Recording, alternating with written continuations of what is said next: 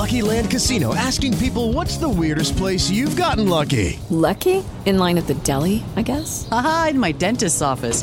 More than once, actually. Do I have to say? Yes, you do. In the car before my kids' PTA meeting. Really? Yes. Excuse me, what's the weirdest place you've gotten lucky? I never win and tell. Well, there you have it. You can get lucky anywhere, playing at LuckyLandSlots.com. Play for free right now. Are you feeling lucky? No purchase necessary. Void where prohibited by law. 18+. Terms and conditions apply. See website for details.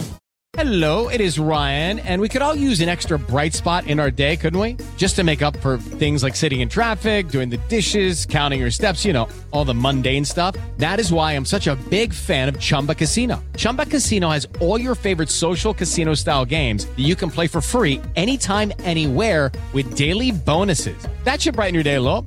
Actually, a lot. So sign up now at ChumbaCasino.com. That's ChumbaCasino.com. No purchase necessary. VGW Group. Void where prohibited by law. See terms and conditions. 18+. Deadline's New Hollywood live podcast panel and cocktails at TIFF 2019 is sponsored by Fig and Olive and Inkbox. Let me tell you something about Fig and Olive. They were at all three, live podcasts. At our first one, our first Hustlers one, I was hustling to get more of their hors d'oeuvres.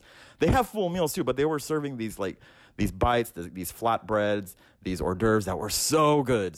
And everyone was getting lit for them. Also, Inkbox. Inkbox was at our studio here in Toronto. They give temporary tattoos, and they're not just like your run-of-the-mill temporary tattoos where you just stick them on and go about your day. They are awesome, dope. They look like tattoos. They feel like tattoos. The process is pretty dope, so look them up. Also, I want to give special thanks to our partners, Love Child Social House, where we held our podcast. Also, Cali Love, who housed our studio. I love them. They have the most delicious food. Again, I'm always talking about food, so look them up. They're here in Toronto. They have great smoothies, great poke bowls. Okay, I need to stop talking about food because I'm getting hungry. Also, I want to thank Bullet Bourbon, Kettle One Botanical, and Tanqueray number 10. Let's move on with the show.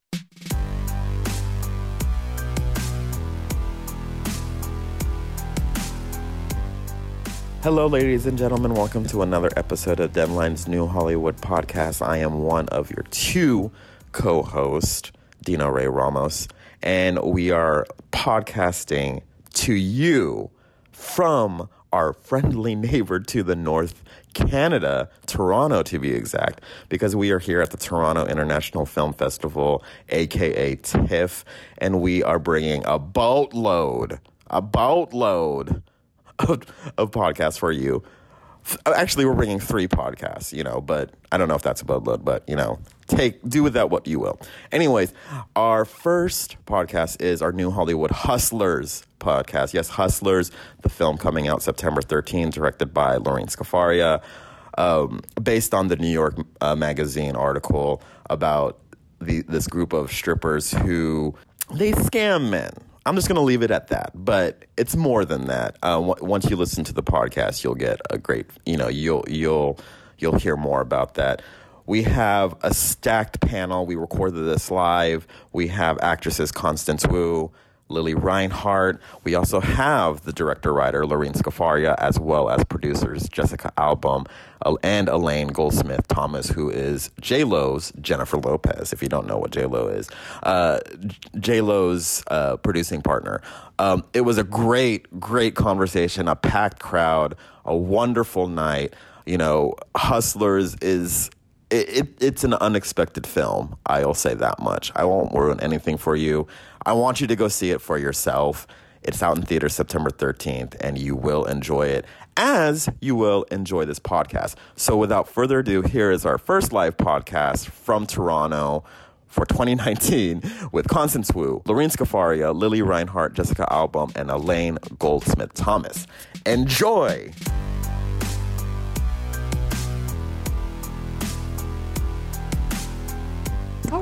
How are you, ladies? Woohoo! Thank you guys for doing this. Thank you. So, let's start off, Lorene, with you. Okay. When you were first asked to adapt the article and to make this film, what was your first instinct and how you wanted to frame the story? I was really interested in the friendship story between the two women who had met and formed this friendship and this business together, and then were interviewed separately. And I thought that was really profound, and that something more happened there. So I wanted to read between the lines and tell that fuller story. I also wanted to show a world that I don't think people often think about, or certainly don't view it in this way. And I wanted to show the humanity of this world and the women who do this for a living, and show that they are really doing a job, they are paying their bills, and they are making ends meet. And that's what really drew me to it, was the world and the characters and the themes, everything that the story touches upon, from control to the American dream. And this is for the producing team and for Lorene. What were some of the challenges in stretching out an article into a whole feature-length film? Especially for something like this, which we had a wonderful ensemble of people, so we wanted to step out a lot of the side characters as well, see the fuller life that they all had, all their reasonings for not just where they ended up in terms of the crime, but where they started and what they needed in their lives. So it was really just, I think writing's an exercise in empathy always, and so that was really my approach to this story. Like anything else, I like taking characters who might feel misunderstood and maybe shed some light on their lives. And so the challenges were really just the stigma that is wrapped up in strippers and sex workers, and the judgment that's easily passed on them. And so the struggle was honestly getting the movie made more than it was adapting the article into a script. I mean, I have to say, she is such a beautiful, poetic writer. Her characters were so complicated. There weren't good or bad. It was just shades of humanity. And it didn't really matter what these people did for a living. It was their struggle. And at the basis, this friendship of these women who all understood the struggle and didn't judge each other. In setting it up, Jessica and Lorene and I, it was an interesting situation, because we've all had to set up movies, and gosh, it couldn't be more challenging to set up a theatrical film than right now, I don't think.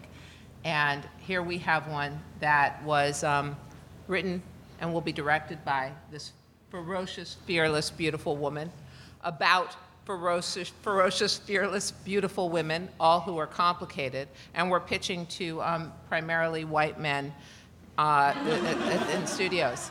And everybody could recognize the quality of the writing and the quality of Lorene as a filmmaker, but they gave us one note, which was, it's great, but just one little, could they only drug the bad guys? And we said, well, they said, make one of the guys a rapist and have them drug them, and then we'll greenlight. And we said, this is based on a true story. And it's really the slippery slope of the hustle and the American dream, and we really want to explore the complications of that. They went, yeah, no, we get it. Just make them bad guys. To which Jessica said, if we were making The Wolf of Wall Street, would you have said to Leonardo DiCaprio, just scam the bad people? So to the credit of Adam Fogelson at STX, he didn't say that. He saw Lorene, he listened to her. It was like we weren't even in the room. You remember that? He was just captivated by, it's true. Elaine's convinced we're in love. We're not in love. There was something going on. And he saw, and that brilliant reel. We have, by the way, just as a side note, this wonderful female writer-director, a wonderful female editor, female producers, female executive producers, female UPMs. It was something we're really proud of, and Adam, and there's some great men behind us, and Adam was one, and he believed in everything that Lorene wanted, and fought for, and it was not easy, and it was made. I don't care what anyone tells you, it was made for $20.7 million. So I'm just saying it so everybody knows it. We really, we scraped to make this movie, and everybody did. It sounds like a lot, I know. It does. But when you read in the press, when they see it and they go, oh no, it was 30 or 30, it wasn't. It wasn't. And I want to sort of say it out there because I'm proud of it, to be able to make this in, I think it was 29 days. Yes, that's true. 29 days, 20 million New York City dollars, which doesn't go as far as you'd think. So anyway, it was quite a journey to making this movie, and it's that much of a sweet reward because I think when it came on tracking, the town finally took notice. Y'all are nice. Thank you. You pull up an interesting point. This is one of the few films that we see men as the victims, quote unquote, or not, whatever your interpretation is. How did you kind of go about striking that balance? I didn't want to change anything of what the crimes were or the punishments or anything like that. Like I said, if it's an exercise in empathy, I have to spread that empathy to the men as well. And certainly there were real victims and the real crimes. I think, we're all up against a really broken value system. I think, women are valued for their beauty and their bodies, whether for sex or motherhood, and men are valued for their money and success and power, and the trickle down of both of those things can be really dangerous and kind of affect, I think, a lot of aspects of our lives and headlines in the news. And so, I wanted to talk about all of us navigating that broken value system. So do I think those guys sold some bad stocks to people? Certainly. Do I think they destroyed the global economy? Definitely. So I didn't think I needed to invent anything more than that, plus add in some bad behavior in a strip club, plus add in the sort of microaggressions to aggressions that these women and all women probably deal with on a regular basis. And I didn't think I had to do anything more than that. I didn't want to paint anyone as a villain or a hero, and I just think we all know the difference between right and wrong. And I think it's up to an audience to decide at what point is it too much, or maybe it never is, really. Now, Constance and Lily, what sort of research did you guys do to sort of form your character? Constance, did you reach out to the real Rosalind, or like what all did you guys do? Well, one thing that was hugely beneficial to me was that Rosalind had all these audio tapes of the interviews, which is what the New York Magazine article is based off of. So I kind of listened to those on loop to just sort of hear how she told her story and how she felt about herself. And you could hear so much, even behind the things that she didn't say. You could really hear it. I actually just met her for the first time a couple nights ago. Oh, wow. Yeah. It was really cool. It was really cool. She's really sweet, and she's really excited, and she's nervous about like this, but she's like really feels like kind of proud that like people are paying notice to her story, and she wrote this book. She's seizing the moment. Oh, not yet. No. I think she's going to be here tomorrow. She'll be here tomorrow. Yeah, she'll be here. That's the test. No, Lily? I honestly, a lot of the prep came with just talking to Laureen about who we wanted this character to be, because she wasn't necessarily based on a specific girl. Mm-hmm. She more so was just part of the story, and so again, so much happened in the moment on set. So much just like natural energy of us working off of each other and improvising and having fun, and so there wasn't too much prep involved besides taking 2 pole dancing classes, which you don't actually see. We'll get into that later. You don't see me pole dance in the movie, but like it was fun to just to do that, and that was a fun thing to do for prep. Good workout. It's a great workout. Yeah. Constance, when you play someone in a real life person, did you what kind of responsibility did you have to kind of give her story justice? And, what was it about Rosie that spoke to you the most?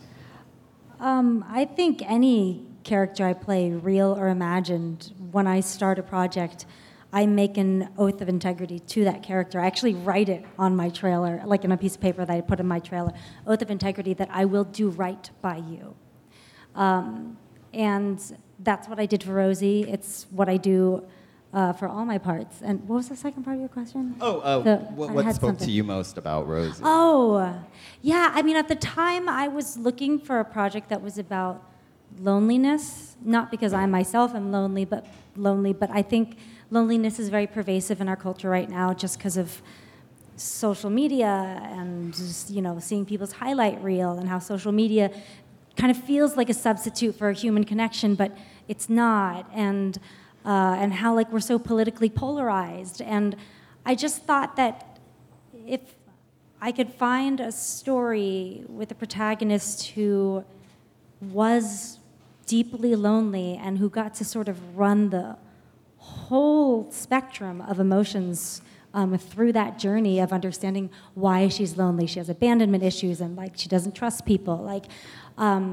I thought that would be really important. I never thought that it would come in the form of a stripper movie, but it really did. And it was kind of perfect because another reason she's lonely is because she's had judgments made on her whole life, whether it's because she is the daughter of an immigrant or because she's a stripper or because she wasn't that into academics.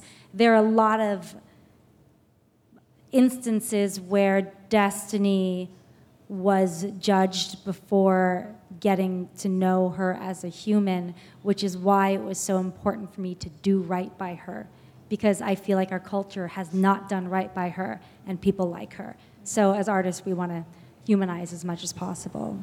Yeah, you mentioned, she was an immigrant, and in the article, the actual New York Magazine article, we find out that Rosie's parents were Cambodian refugees. That's a very timely subject right now, and going back to, the American dream. Constance, I guess this is a two-part, one for Lorene, one for Constance. Constance, did you use that kind of story to inform your performance? And Lorene, was there at one point where you kind of wanted to delve into her background and her story about her family being refugees or not? I mean, I certainly wanted to stray a little bit from the true story to create this character. I certainly wanted her to be the daughter of immigrants. I'm the daughter of an immigrant. So that hits home for me that the American dream was very different from my father when he came from Italy than it is now. I still thought it was important to talk about the family dynamic, the culture, the American culture more than anything. When you come here from another place, what you're valuing. Certainly, when you're a child of an immigrant, I know for me, hard work was everything, and so money, finances, things like that, and how to make it, how to get by. It's all made so much harder. It's worth talking about, but it also just felt like one facet, honestly, of Destiny and part of what makes her a full character. Would you agree? I mean, it's not in the script anymore. I mean, of course, it's in the source material that she's the daughter of Cambodian immigrants. But just because something's not in the script or not in the movie doesn't mean it's not something that the actor has built into the character, into their life. And I think one of the best things about that for me, or details like that, is not necessarily like showcasing it, but just understanding how character details like that have informed character. So, I mean, when you are the daughter of an immigrant, you are somebody who doesn't have a legacy in this country. That affects confidence in a certain way, and that affects your choices in a certain way, and that affects your fear around scarcity in a certain way, and it all has like very human ramifications. So I definitely use that, and also just trauma, inherited trauma. I mean, being a survivor of the not me being a survivor of the Khmer Rouge, but many Cambodian immigrants being survivors of the Khmer Rouge, that's going to affect you and how you feel the world is going to treat you. And I definitely built that into the character, and it was really helpful to me. I'm curious, and any of you guys can take this, and I know some of us, or maybe all of us, are guilty of this, but did you guys have preconceived notions about this world before going into this film? And then once you delve into this film and were making it and learning more about it, what were some surprising things that you learned about it? I just want to say something. We were upstairs. We were just reliving a moment where it was the last day of shooting, and we were shooting a very big dance scene, Jennifer's big dance scene.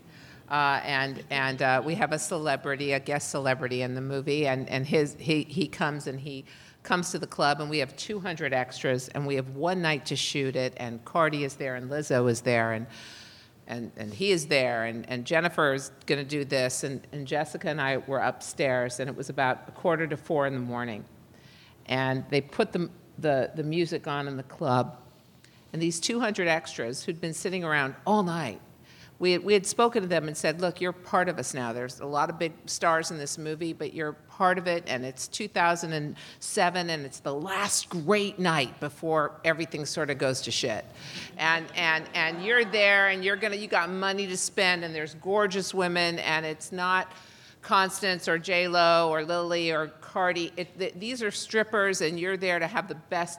And so we gave the speech, right, to them, and we thought, we'll see what happens. Yeah, I'm looking for cell phones to see if anybody's taping anything. And we're up there at Video Village, and I swear, I think I'll remember this for the rest of my life. Our mouths fell open because they put the music on. And that room was transformed. Jennifer was on stage dancing with Lizzo and Constance, and people are throwing money, and it just was the longest, most beautiful shot.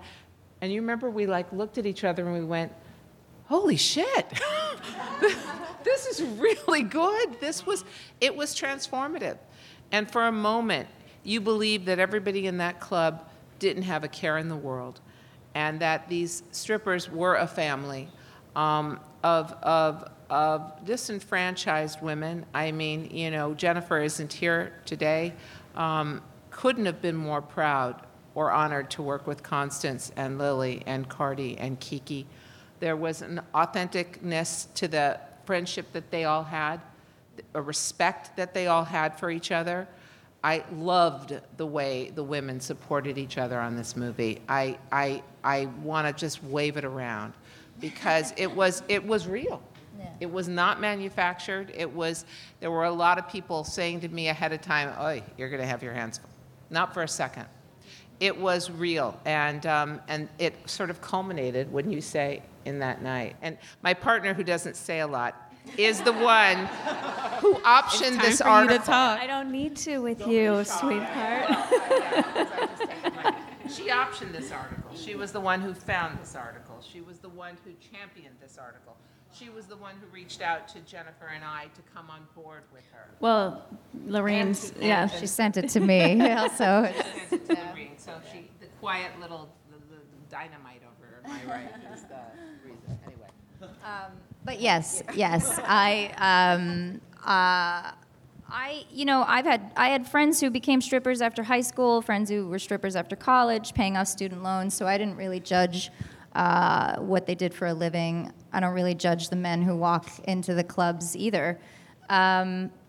Do I have my own jealousies and insecurities that could probably seep in and get in the way of that? Probably. And I think that's part of the learning experience of working on this film and meeting all these people over the years who, just a lot of beautiful people who are earning a living and getting by. And so, you learn a lot about how the strip clubs are run. Some are run better than others. Some managers are better than others. and you realize that it's a bizarre system. It's a little bit like hairdressers at a salon where that pay for the chair, and then have to bring in clients. So they have to pay the club to work there. They have to pay house fees. They have to tip out everybody. So the difference between a good night and a bad night isn't necessarily, did a nice guy come in? Did a creep come in? It's, did you go home with minimum wage, or did you go home with what you need to pay the bills? And so it was enlightening in a lot of ways. But I think the judgment is it's a very easy thing for people to pass. But I think it's every reason to get to know people, and you probably already do. You probably already know a stripper or a sex worker in your life, and these are people doing a job. Now, Lily, we turning to you. We love you as Betty on Riverdale. There you go. And she has a dark side. We've seen it. Do you think she would ever partake in anything like this? No. Which is why I'm so glad I got to be part of this. But also I kind of wanted to add to the question prior, which was I think we all have preconceived notions about strippers and sex workers, and I think I certainly did. And I think you kind of walk into this movie thinking, we're going to see a movie about women who show off their bodies, and you kind of take away, when you see the film, you walk away saying, okay, no, this is a movie about women who own their bodies, and that's such a difference. There's such a difference there, and I think that's the most important thing that I took away from this experience, and just the way that society kind of views strippers as trashy or slutty or however, there's just these bad connotations associated with them, but truly they're just women who are empowered by their sexuality, who are supporting their families and supporting their lives. So I think that's what I took away from this movie especially. And also, every time I go to a strip club now and I see a woman spinning around, I'm like, you are an athlete, my friend. Because it is not easy, and it is incredibly challenging. It is very hard, but that athlete, the athleticism is a very interesting point, because when you break it down, a stripper is somebody who uses their body for entertainment to make money. And that's exactly what a pro athlete does. Right. It's like but dancer, but you just so happen to be naked sometimes. Yeah, and we just judge one more harshly than the other. Yeah, of course, just because you use your body in a sexual way, even though being naked doesn't necessarily mean you have to be sexual. But I think we as a society kind of sexualized it, and that's kind of what it turned into. But really, it's just an art form. So try to look at it that way next time you're throwing money. We did want to treat it like a sports movie in that way. I think it takes so much athleticism and strength, core strength. Jennifer, a person who has worked out her whole ding-dong life, my goodness. She said it was the hardest thing. I mean, she actually just posted something on YouTube. It was like a behind the scenes of her doing it, And the other thing, it's funny, she and I were talking about this the other night, about that brilliant line you wrote at the Don't ruin end of the movie. No spoilers. We are all hustling. We're hustling right now, and we hustled to get this movie made. I don't know if there's anything wrong or not. I don't know if you judge the hustle. A hustle is something so that you can get where it is you need to go. And sometimes you go too far. And when you do, you have to be your own judge and jury on that. But you shouldn't hate the hustler, because if you do, then you're hating your own drive. And that's what I think of it as. I think that when I think of hustlers, I think of you and me and Lorene going from boardroom to boardroom. I've danced for the money, no question. They didn't ask me to get on the pole, but But no shame, absolutely no shame in dancing for the money, honestly. I think that's the reason it was a story that I found so relatable, to be honest. It feels like we're certainly all hustling. We're all dealt a certain hand of cards, honestly. I guess I've described it as a woman just being out of breath at the starting line. And I think, depending on how many hurdles you have before that starting line might count for how out of breath you may be. Some people have more hurdles than others, obviously, and so when I think about that, I think it's any wonder anyone can win the race at all. But that for me was, part of the story to me was that yes, we're all hustling, but we're all up against this kind of broken system here, and we're all trying to navigate our way, and hopefully with a little empathy and a little self-love as we go. We wrapped this movie, you guys, May 3rd. Normally, we would still be in post. This is so crazy. But she had such a beautiful and complete idea of how she wanted to shoot it, how she wanted to cut it. I remember, of course, being terrified because I think that's just my natural state. And I said, they want us to go to Toronto, and that's in September. And Lorene said, we can do it. And I don't know what your post was, 6 weeks? It was awful. Yeah. I don't recommend it at all, but it was. I'm so happy to be putting the movie out right away. Honestly, it feels too soon to talk about it. I feel like I'm still dreaming about a test in school or something years later. But I'm so excited to share it with Toronto. TIFF is the best film festival to be sharing a movie like this with. So let's just do it. Let's get on with it. And I just want to say, Elaine, you were talking about that one scene when everyone was on the stage. Yes. That was so fire, y'all. It was like, my second, it's like, how in Avengers, I don't know if y'all saw Avengers Endgame, when all the Avengers came together. I was like, oh, okay, girl, y'all do your thing. It was out of control, so. What was amazing about it, yes, the actors, we had the best actors, and it was so much fun to be there, but the extras too. We were transported, and it was because you set the stage, and everybody understood what it was, and it was one of those magic moments that you couldn't try to recreate, So why bother? But you'll witness it when you all. Have you all seen the movie yet? See, don't ruin it. Yeah, you're gonna have fun. Everybody dies. I'm sorry.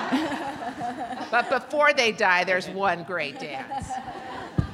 So I just want to say, what I really took from this movie when I saw it was it was a story about this strong female friendship, and not just, between these two women that were women of color that were sort of unapologetically doing what they need to do to get by. And as women, especially in this business, we're always, I feel like we're always scrutinized for what projects we do or what we say.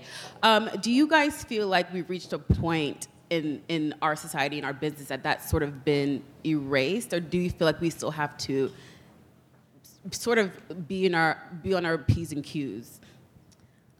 I don't know what's changed yet, to be honest. I hope some things have gotten better as a result of the Me Too movement and Time's Up. I certainly hope that some people have adjusted their behavior and their thinking, but I think we've got thousands of years before this movie was made, and I don't know. How long does it take to fix thousands of years of what's sewn into our fabric? So I don't know. I hope so. To be honest, something like this, it was a tough movie to get made for many reasons. So, but to be honest, all movies are hard to get made. They really are. They're all so hard to get made. They're so hard to get made now. So I'd like to think, there's always a trend. I was sent female empowerment stories in 2015 as if that was a new genre. So for 51% of the population, we got it. They're still hard to get made, and I'd like to think, with each one that breaks the barrier, maybe it'll get a little easier. And then Constance, also being a woman of color, fronting this film and fronting a lot of projects in Hollywood, do you still feel like you have to sort of hold back in fear of maybe people taking things the wrong way or seeing you as, I don't know if threatening is the right word, but I feel like that's sort of when you see it, when a woman's really speaking out, I feel like some people might take it that way. My goal in, I guess, navigating this industry is to find a way to do it with authenticity and integrity. And I don't have all the answers right now because I'm still like navigating it, and sometimes it's been great, sometimes it's been really hard, but everything that's happened has sort of taught me something about the kind of person that I want to be and the kind of effect that that stories have on people, the power that comes with it, and but then there's also the fact that I'm just me. That's the authenticity part. So even if I think I shouldn't do something, I'm like, well, I just end up doing it, you know? Which in its own way is kind of like, I think, good. Yeah. Cool. Well, you got. Oh, Great. sorry. I just want to say, I think No, it's go great. ahead. I think you are incredibly authentic and strong, and I love that about you. And I think, Lily, what you said about these strippers owning their bodies in a way that, wow, I don't, you know, there's no self-consciousness about it. They live out loud, which is what Lizzo does in her real life, and I think why so many women connect with her. And I think you're amazing women. I really do. Yes, I Amazing. agree. Yes. And I just want to say, is there still a boys' club? Fuck yes. The insidiousness of it isn't, God forbid, may people not be getting attacked in the way that they have been, absolutely. But that's not the boys' club. It's a subtle boys' club. It's the marginalization. It's the way we marginalize the word rom-com, as if it's bad or less than. It's the way we marginalize things that have to do with women. Or in Jennifer's case, what's so amazing about her, and I don't say this because she's my partner, I say it because I so admire her. She's showing us that the only thing that limits you is you. Certainly not the age of 50. Certainly not what other people think you should do. So when more women start owning who they are, or owning their bodies, or owning their quirks and idiosyncrasies and celebrating them, then we can squash this. But until then, we got a lot of work to do. Well, with that, guys, that was a great conversation. Thank you guys Thank you so all. much. Thank you all. Lily, Constance, Lorene, Elaine, Jessica. You guys watch this film. It's dope. Thank you all. Thank you guys for coming out.